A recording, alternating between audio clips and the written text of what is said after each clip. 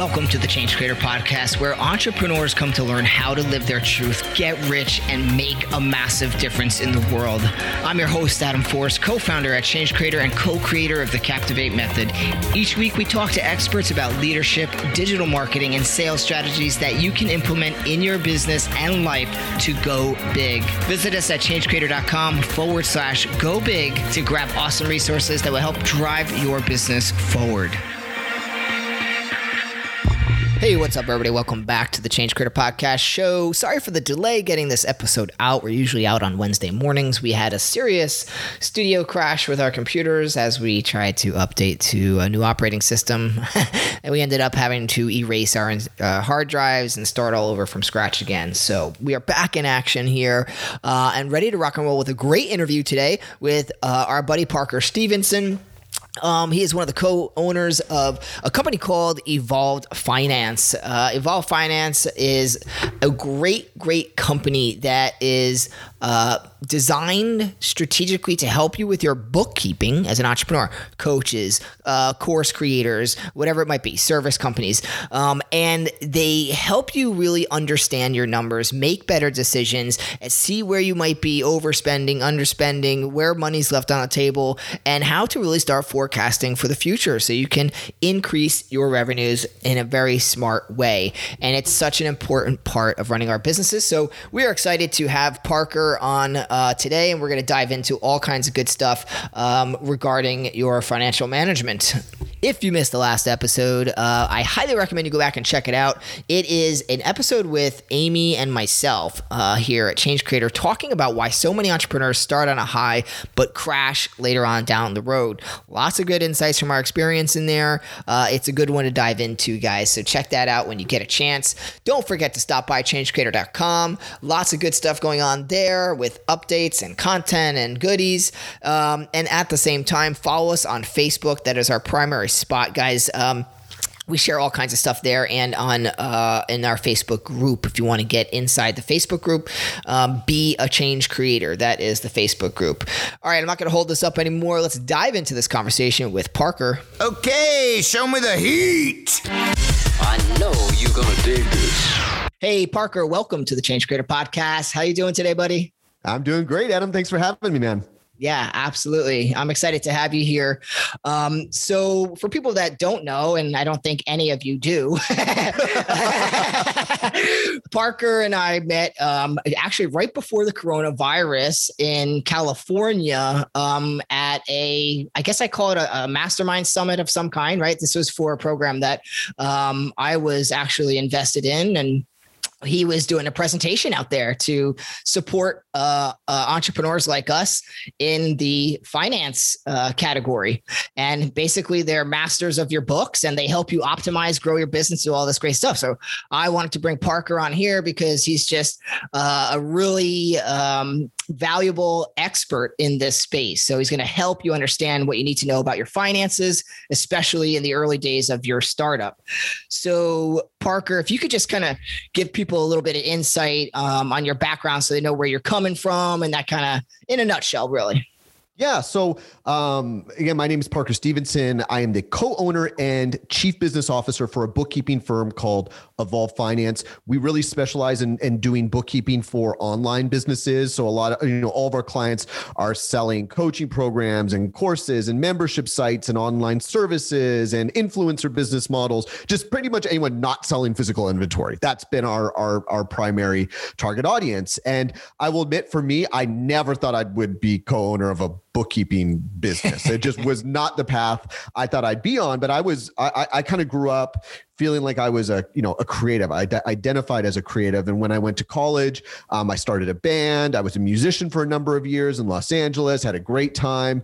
And when the band broke up, decided, hey, what else do I like to do? I was like, I really like golf. I'm going to move back down to San Diego from Los Angeles and go work for one of the big golf manufacturers. So I ended up getting a job at Adidas Golf, and I worked there for another 5 years. While I was in the band, I worked for an automotive consultant, which was kind of like a small online business really at the time. It was a website database that all the big manufacturers subscribed to. So I kind of had a little taste of entrepreneurship, being in a band and working for a small business, make the move to Adidas, which was a tremendous experience. I kind of look at it as my MBA because I just learned so much, had some great mentors there, but also kind of realized I don't think I want to be a little cog in a big machine. And so I was talking with my business partner, Corey, who's really him and his wife are best friends with my wife. And I was like, I think I can help you guys grow this business. And so took the leap of faith, taught me how to do bookkeeping, taught me about the financial side of online businesses. And I share all this because now I feel like I'm kind of an expert on finance for small business. And I thought I was a creative. I thought I was going to be a rock star. And so I like to use that as a story just to show people that, we have so many clients that don't start businesses because they're like, oh, I can't wait to dive into spreadsheets and talk about taxes. Where we get into our businesses because we want to make an impact. We want to make a good living, right? Like all the reasons, but we get afraid that, oh, this finance stuff, I don't get it. It seems too complicated. I don't have to deal with it. And I'm a perfect example of someone who very easily could have been that person that would just have avoided numbers. But once I got exposure to it with my time at Adidas and obviously growing this business at Evolve Finance, I think we just all make it so much more complicated than we need to. And that's a big part of what we're trying to do at Evolve Finance. It's just demystify this stuff and make it less intimidating and really turn your numbers into an asset that helps your business grow. Yeah, so important. So a lot of good background there. Thanks, Parker. And one of the things we love, and just so you guys know, we do work with Evolve Finance here at Change Creator. And, we love just the insights we get because we were, nonchalantly keeping an eye on our numbers and, all that kind of stuff. And we never really saw the overhead so clearly, right? Just how much money you're really spending on all the reoccurring subscriptions and tech and software and all those things. And then where I like, really how we can start seeing where a certain percentage of our money is being spent. So it's like, oh, well, you got 80% of your expenses are on, ads or on, VAs, right? And so it really starts giving you direction. And what they do is they give you insight to these things to read between the lines so you can make better decisions. So Parker, just, coming from your perspective of a service company and supporting so many different entrepreneurs who coaches, online course creators and stuff, what are some of the things that, based on your experience now working with so many, that you feel that some of the newer entrepreneurs, let's say first 5 years of business, even first 3, like when do you really need to get serious about looking at your numbers? Like when is that time? I mean, honestly, with where I'm at now, I wouldn't even start a business before I do the math and I do the numbers and figure out what is this business going to look like financially. I know that's not necessarily everyone's instinct. They go, okay, what's my offer? How am I going to market it? Where are my customers?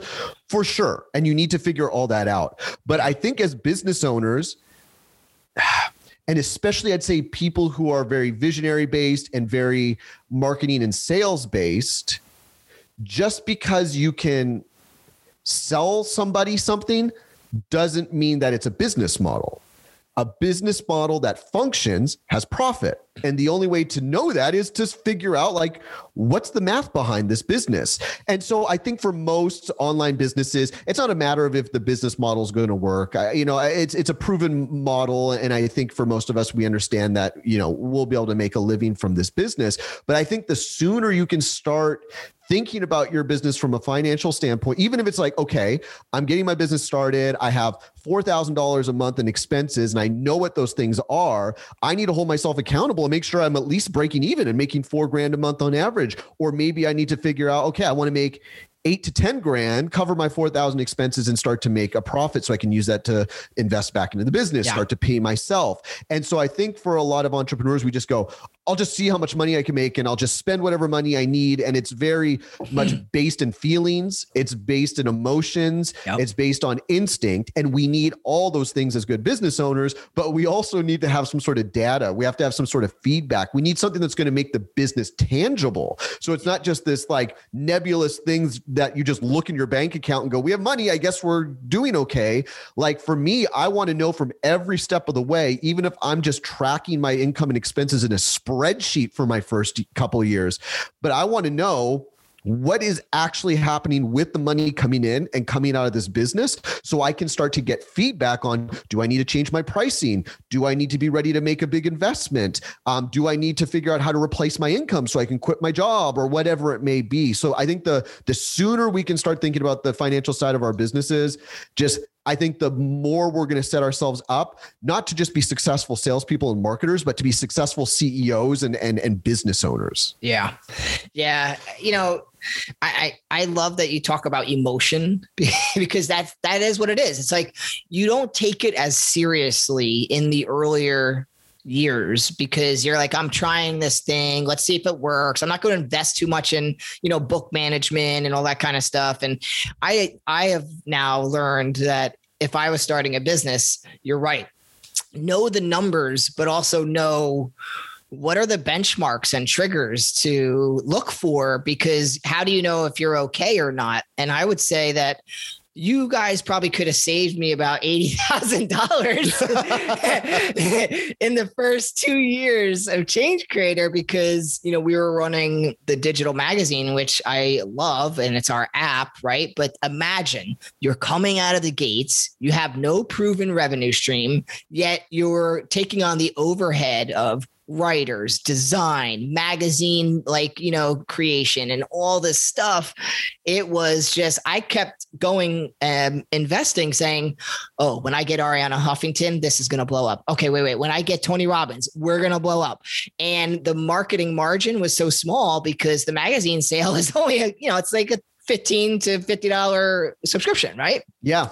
And so you guys would have been like, Adam, hello, red flag over here, and kind of put a stop to that. And that's what is so important. So you can jump on calls here when you have the right mentors and support and who are experts in these spaces, and they'll help identify these red flags, right? Because they can, I literally, when I say you could have saved me $80,000, I'm dead serious when I say that, because we spent that kind of money.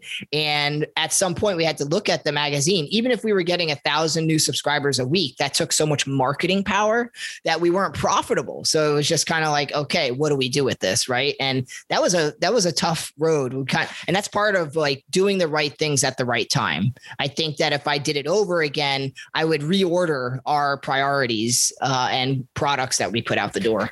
And that's where I think the power of numbers comes in. And I feel like this has just been coming up the last couple days for me doing podcasts and workshops and stuff like that is priorities. Like the word you just used there is like, if there is a word that defines entrepreneurship, it's, do you know how to prioritize? And it's a skill, I think, you learn over time. You have to have experience in order to start to understand how to prioritize, or you need to have a mentor or someone who can help you see what the priorities should be in your business. But our numbers tend to show us what we need to prioritize, because if you look at your numbers and you're like, wow, we're killing it with this offer, but we have 7 other offers we're trying to sell. Why are we even trying to sell the other offers? The numbers are showing us this is our winner. Let's double down here. Or you're like, oh, it's showing us that because we have all these offers, our labor expenses are through the roof. If we don't change the way we deliver on our offer because our team expenses are so high, this business isn't going to work.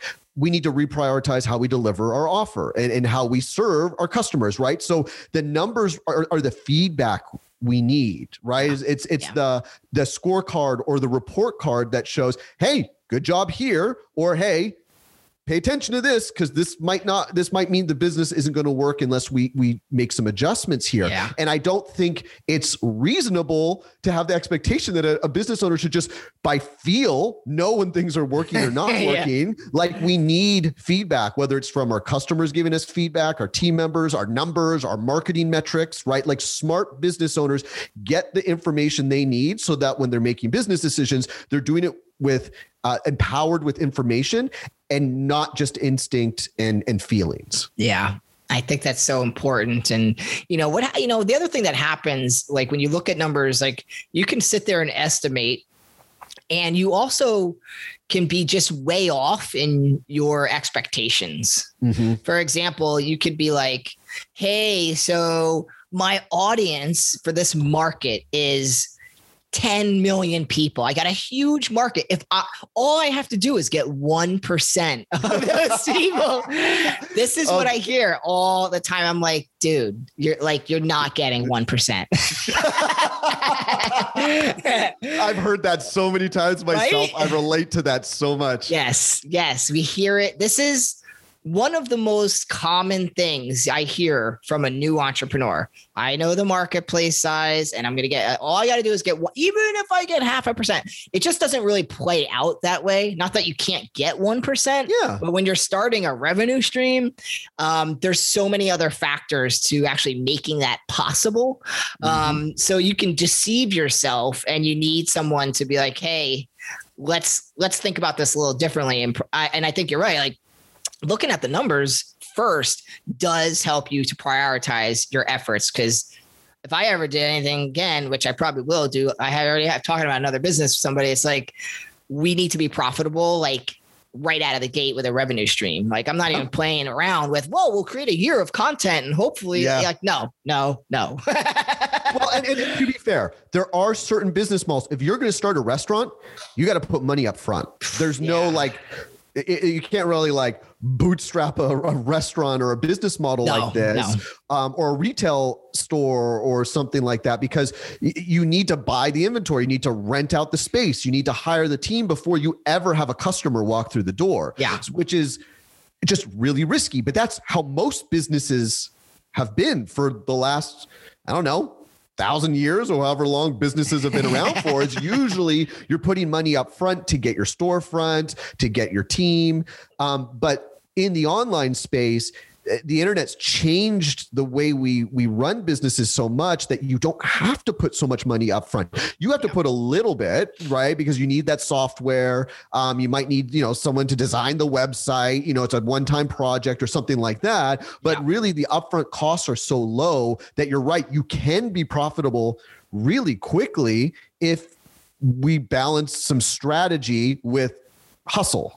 Yeah, right. You come up with, exactly.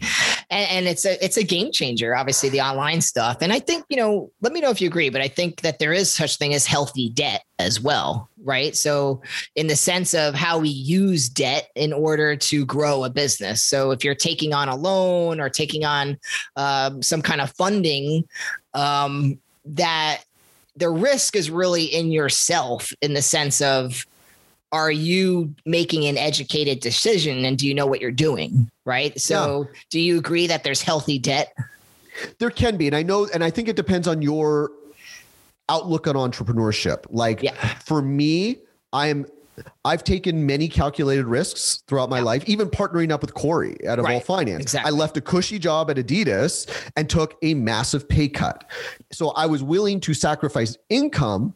But if you had said, hey, let's start a haircut shop and let's take out a loan of $75,000. For me, I'd be like, okay, I know that's what you have to do to start this, but I don't know if that's the kind of risk I want to take on. But we have one client in particular I'm thinking about where they're very much comfortable operating with debt, but it just can be a double-edged sword. So it's not for the faint of heart, but if you really are experienced, debt can, especially as you get into higher levels of entrepreneurship, that becomes a big part of the deal. Even in corporate America, corporations manage debt big time, even if they're sitting on buttloads of cash. Absolutely. So it can be a big factor, but for small businesses, the less you have to deal with, just the less risk you have. And if you're in a business model where you can turn a profit sooner, then if you can limit the amount of debt you have to take on, why wouldn't you do that if you don't have to? But but it can definitely be, debt can definitely be a tool to get you places that either would take forever to get to without it, or it literally just wouldn't happen without somebody funding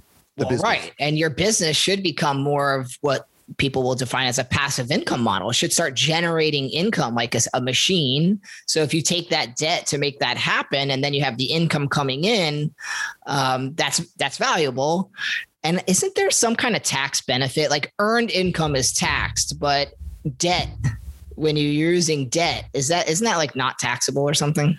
Yeah, I mean, debt. So, because I'm not an accountant, I don't want to quote anything on this, but the debt shows up on the balance sheet and can affect how your taxes overall, your debt to revenue ratio can affect your tax situation. But I mean, with our clients, so few of our clients are taking out loans. They might have like some balances on their credit cards from like investing last year, and now their businesses are blowing up this year, and they're starting to pay down credit card debt. But in the online space, very few of our clients have enough like really classic loans or lines of credit to where it's a super common thing from our perspective.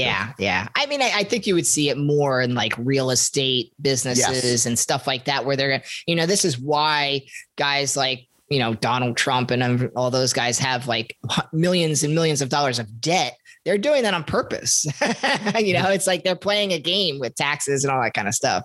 So, sometimes, yes. Sometimes. Yeah. Oh God. Anyway, I don't know why I brought him up. It just came into my brain. I hate that guy. but there is this like higher level. And I think again, it all comes down to what's your experience level? What kind of business model do you want to have? Because again, if I want to start a software company, I either have to get investors or I have to get a loan because I have to pay someone to develop this. And if you believe in it enough and you have some experience, but that's where love them or hate them, I think Gary Vee, what he really nails is self-awareness.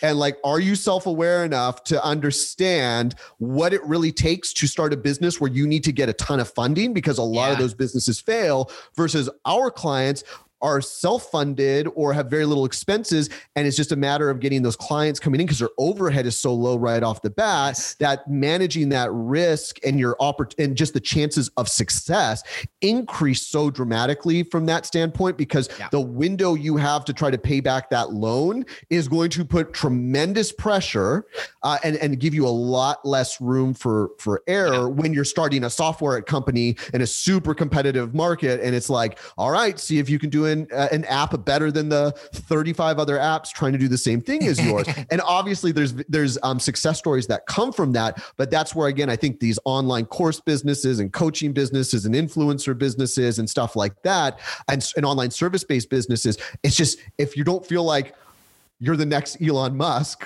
well, then that's fine. I think the vast majority of people can have success with an online business and really thrive and replace their incomes from their job and make even more money than they would ever make from whatever job they had before that. Yeah. And I think since you brought up Gary Vee, something else that always stuck in my brain, he was on stage once and he's like, listen, if you work hard, you have the willpower, like you said, be self-aware, be realistic. He's like, in 10 years, you might have a nice little business. It's like, he's like, he's like, if one more, 20 something comes up to me and says, I'm going to be a millionaire in the next 12 months or before I'm 30, he's like, I just want to punch him in the face. Cause like, they're just thinking about it all wrong, and everyone has their own perspective, right? I don't know that there's any real right or wrong, but he does give that reality check. Like these things take time, be patient, do something you care about, stuff like that. And the wrong motivations can lead to an unsustainable business, right? And totally. So okay. So we're talking about, managing the books and stuff. I'm just curious too, are there anything that you've seen with your clients that make them have better profit margins? Like, I'm curious about types of business because, we've done things like if I'm running a service business and I only have like 2 people on the team, or you're doing it yourself, say you just started and you're coaching or doing something, your overhead could be super low. So you can get 2 clients a month and make $5,000 a month. Right. Mm-hmm. But then there's courses, we're growing staff like of coaches and all these things. And so I'm just curious if you've noticed any trends in the size of a company and like, types of companies that really have good profit margins. Yeah, that's a great question. So what we typically like to see for our clients who are doing like less than $500,000 is the margins are usually pretty high for online businesses. Cause like you said, if you're selling a course, there's no inventory, there's no cost to build a course. I mean, they're kind of indirectly, but it's not like a shoe. Like when I was at Adidas, I was slinging golf shoes. There's a very tangible cost to building the shoe that then we have to price the shoe to cover the cost and make our profit. So like with courses and coaching and online services, when you don't have these direct materials costs and manufacturing costs, you're absolutely right. If we can just get in front of the right people and the right audiences, and we can make sales, you can make money and generate revenue without having to spend a lot of money on marketing. Yep. What we saw in the past was that I'd say when I got into this industry 6 years ago, it was a lot of joint webinars. It was a lot of blogging to build your email list, to build an audience to sell your offer to. And there's still some of that, around today. But building up your audience, whether you're doing it through Instagram or you're doing it through SEO or you're doing it through podcasting or whatever you do, the more it can be kind of quote unquote free. I mean, there's obviously a cost of time and stuff like that. But in the early stages of your business, as much as you can build an organic audience without having to jump into ads right off the bat, that tends to be an advantage. And our clients that build on that is definitely a cost advantage, but it's getting more competitive in the online space. So we're seeing more of our clients investing in ads early on, and it could grow their revenue a lot faster, but really locking in your return on investment from your ads is where whether or not you're profitable can be tough. And so that's where our clients who are able to blend some of the advertising expenses mixed in with some of their organic traffic, or mixed in with making sure they're still consistently really promoting and communicating and cultivating a relationship with their email list that they're paying for through ads to maximize that return. That's when we start to see profitability really get a lot better. But obviously advertising can scale your business to a level that maybe is going to take a lot longer to do organically. So it's always going to be this kind of like give and take, unless you got really lucky with building an audience organically really fast, which sometimes it's like something going viral, a YouTube video going viral or something along those lines, which is not something we want to bank on. No. Then I think ultimately, what can we do in the initial stages of our business through hustle, through networking, through organic marketing means? And when we have that cash flow available and we're generating revenue more consistently, then I think that's when experimenting with ads and giving up a little bit of profit there starts to make sense, because your total profit dollars will increase pretty dramatically if we can nail the advertising game. I think that makes a lot of sense. And, for people that get overwhelmed, like, oh, I got to spend years building an organic audience, I would almost say that, yes, like you got to start connecting with people. They got to know you exist, right? But if you could validate your product, that you could sell it to this audience, you could probably start testing out some of that ad spend, as long as, because what I think is really tough for people is you start running ads, but you really have no idea if anyone really is buying your product. You just think that's how I get in front of people. And then you're doing all your trial and error through paid advertising versus the organic. That organic is a great stomping ground for testing and validating. Well, and there's that experience you get from the organic traffic and people kind of finding you and just getting into your right network, your right target audience, that if you are killing it with launches and promotions to an organic audience and they really like your offer, then that becomes like a situation where it's like, how do we mitigate risk with our investments? Yeah. What's safer, investing in an unproven product and putting ads into something you're not even sure if people want yet, right, or doing it organically, people loving it and raving about it, and then putting the ads spend into it? Of course you want something that's tested. And what's interesting, Adam, is we've had clients who have had multi six-figure email lists, like 200, 300,000 people, who struggle to make as much money as someone with a 10,000 person email list. Yeah. And that's where it's not about the size of your audience. It's about connecting your offer with the right people and being clear with your messaging to the right people, that you can build momentum off of 2, 3, 4, 5,000 person email lists. And as long as we're clear about what we do, who our target audience is, and the problem we're solving for them, the numbers just, we see it all the time. The more focused our clients are on being really targeted with their niche, their revenue grows more quickly and their profit tends to stay healthier along the way. Yeah. What a great point, because people get really hung up on, the size of the email list, the size of the social media following. And I think there's value in both of those things, but the value diminishes if you don't have relationships, like you haven't earned their trust and you don't have the offer that really resonates with them. So you haven't built an audience that's actually around this idea of that need, right, that they have. And we've done that too. Like we had to purge our lists in the past where we would take them from 20,000 to 10,000. We'd cut the list in half, put half of them in a parking lot and say, well, we'll get some creative ideas to try to re-engage those people. Right. And then you take the people that you do have and, you see you continue to work with them, but it's like that happens. And you know what I think I see a lot is people are putting a lot of time and effort into all these lead magnets, these freebies, and they don't do things that are cohesive with their offer enough. And so they're bringing in people just to try to get the email number up. So they'll do anything that's like, oh, let's run a contest. And you get all these contest people, which they never become buyers of your offer. Exactly. Right? We did that. We've done that stuff. Like, oh, we just added 5,000 people in one day. Okay, great. No one ever buys anything. Yeah, it's quality leads over the quantity of leads. And that's where I think working back into the numbers, if you're not thinking about your business from a number standpoint, if you're like, okay, I just want to try to cross the 6-figure mark, your offer is $1,000. It's 100 people. Divide 100 people by 12. That's less than 10 people per month. It's roughly 8.3 people per month you have to sell.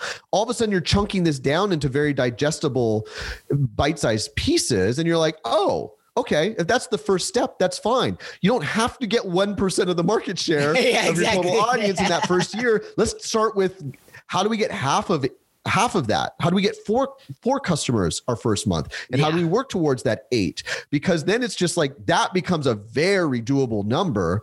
And what I learned when I was in the corporate world with Adidas, I worked very closely with just world-class sales professionals, everyone from our sales reps who are working with our really big key accounts like Dick's Sporting Goods, all the way to the client or the sales reps who were managing green grass accounts like Pebble Beach, really, really white glove clients that we treat really well. And what I learned from that was that each year their target went up a little more. Whatever territory you had as a sales rep, you don't get to just sell the same amount you did last year.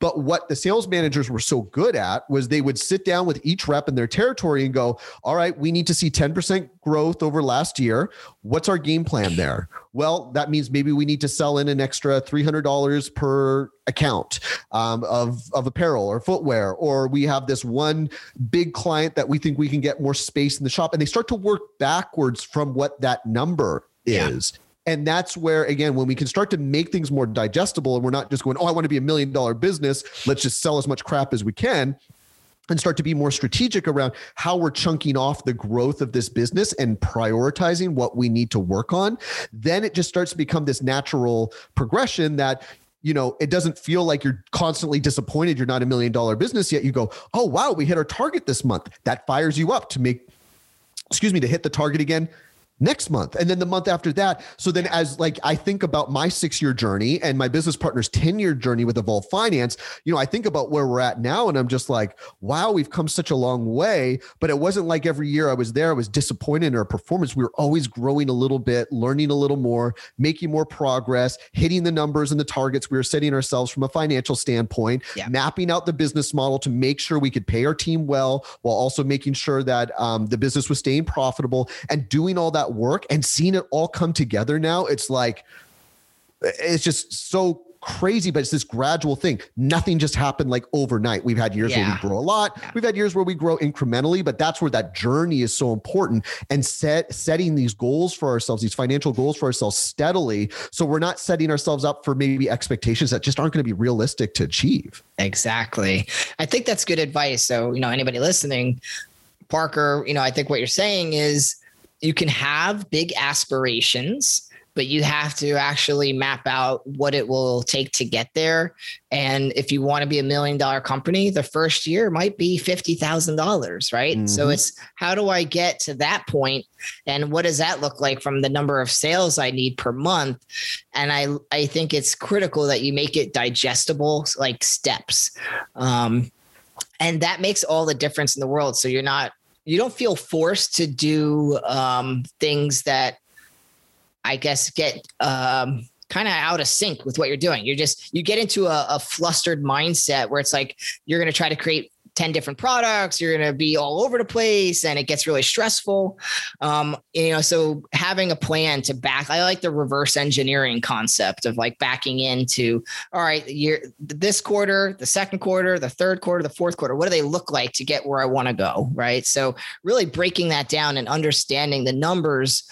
If you don't know what it takes and what that looks like, I think, it's like the guy you mentioned, here's your sales manager. He sits down and he's like, well, what would this look like? How do we do that? Well, maybe it's $300 more per account, or it could look like something else. It could be a new client that we add on, right? So you kind of figure out what the options are and what it looks like. Yeah. What are their opportunities? What opportunities are in front of us that we haven't jumped on yet? Exactly. And so the one thing that a little story here, just as a lesson I learned, I was very fortunate with my time at Adidas to get to work on some projects with the executive team. And I had no business, really. I had no business working with the executive team on anything, but I was a go-getter and had lots of ideas. And I came up with this idea that the company was really pumped about. The Adidas Golf TaylorMade section, the golf section was really excited about. And we kind of did this contest in the company to try to pull up new ideas and innovate.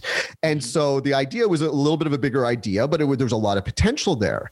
And so it was an idea that was going to be like a $10 million investment for the company. It was going to be massive. And I remember one of my mentors was like, well, what if we like broke this down to where like we did a test of concept and it was only 100,000 or 500,000. Now we might be able to get one of the executives to jump on this and start to test it out. We'll find the money. But it's being young and a little inexperienced. I was like, this is Adidas. What's $10 million? But it's just, again, if I was a little more mature and could have like walked through the steps to get to the bigger idea, yep. It would have maybe had more opportunity to be successful. And I think we can kind of do the same thing within our own businesses, is just really like, again, setting financial targets for ourselves, these financial forecasts that are achievable, but a little bit out of our comfort zones. Yeah. And that's usually the sweet spot. If you feel like that sounds doable, but it also sounds uncomfortable getting there, then you're usually setting pretty good targets for yourself. Yeah, that makes sense. And, I heard recently like Elon Musk is like, oh, you should have your 10-year goal. Try to do that in 6 months. And if you don't hit it, see how far you get. You'll get a lot. I'm like, I guess that's the Elon Musk perspective. He's a very unique person. Yeah. And you're talking about risk factors, right? You're talking about risk aversion.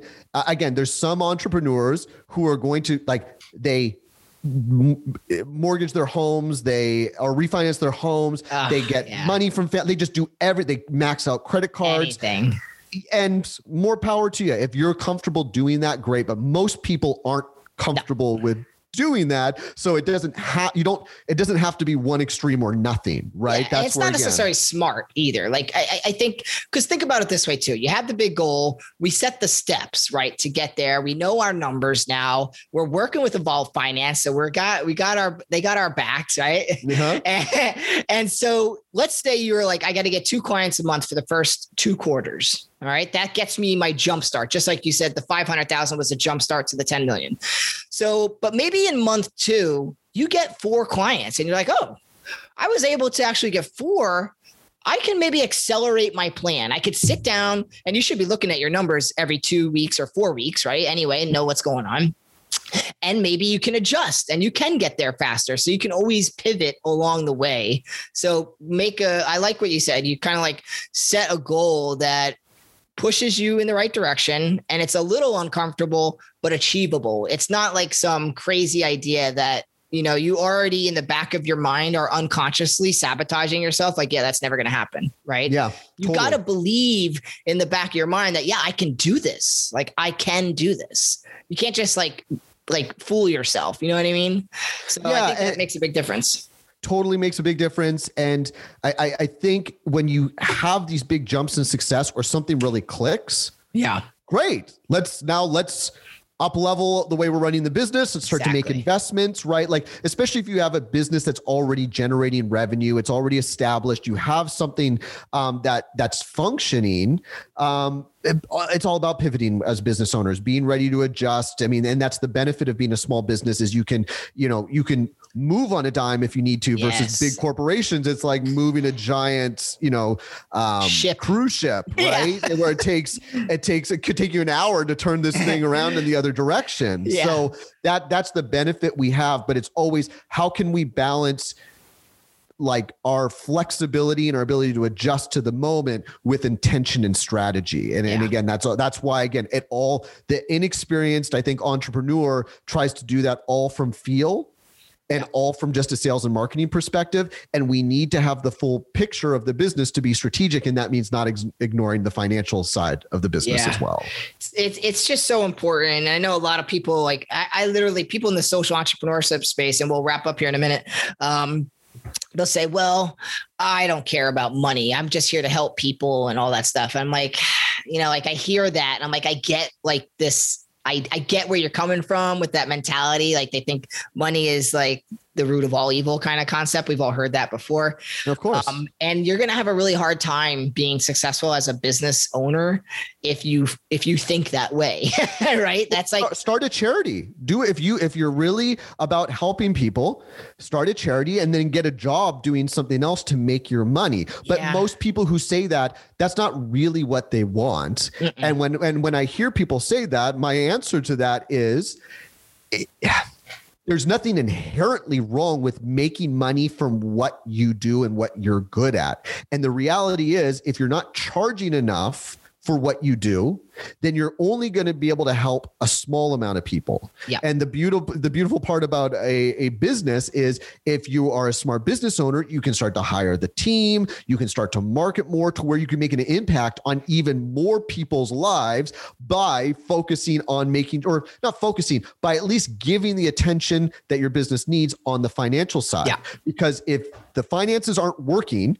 you're not going to be able to do this for very long because you're not going to make enough money right. And you're not going to be able to help that many people. Can't help anybody.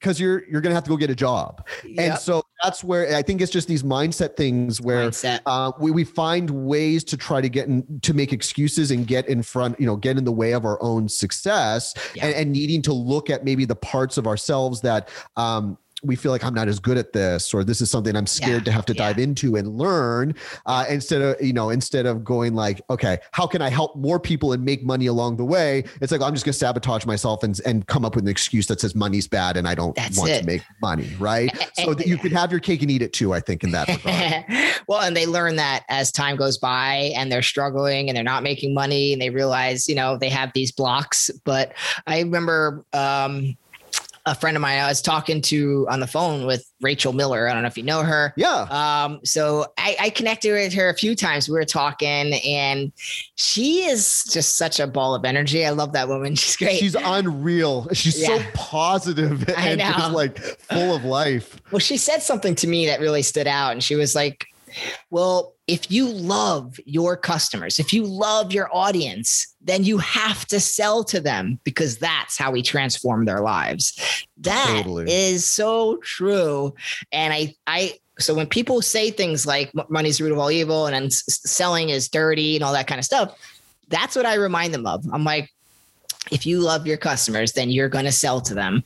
I had someone today who was like, oh, I don't want to go on Facebook and I don't like doing social media and all that stuff.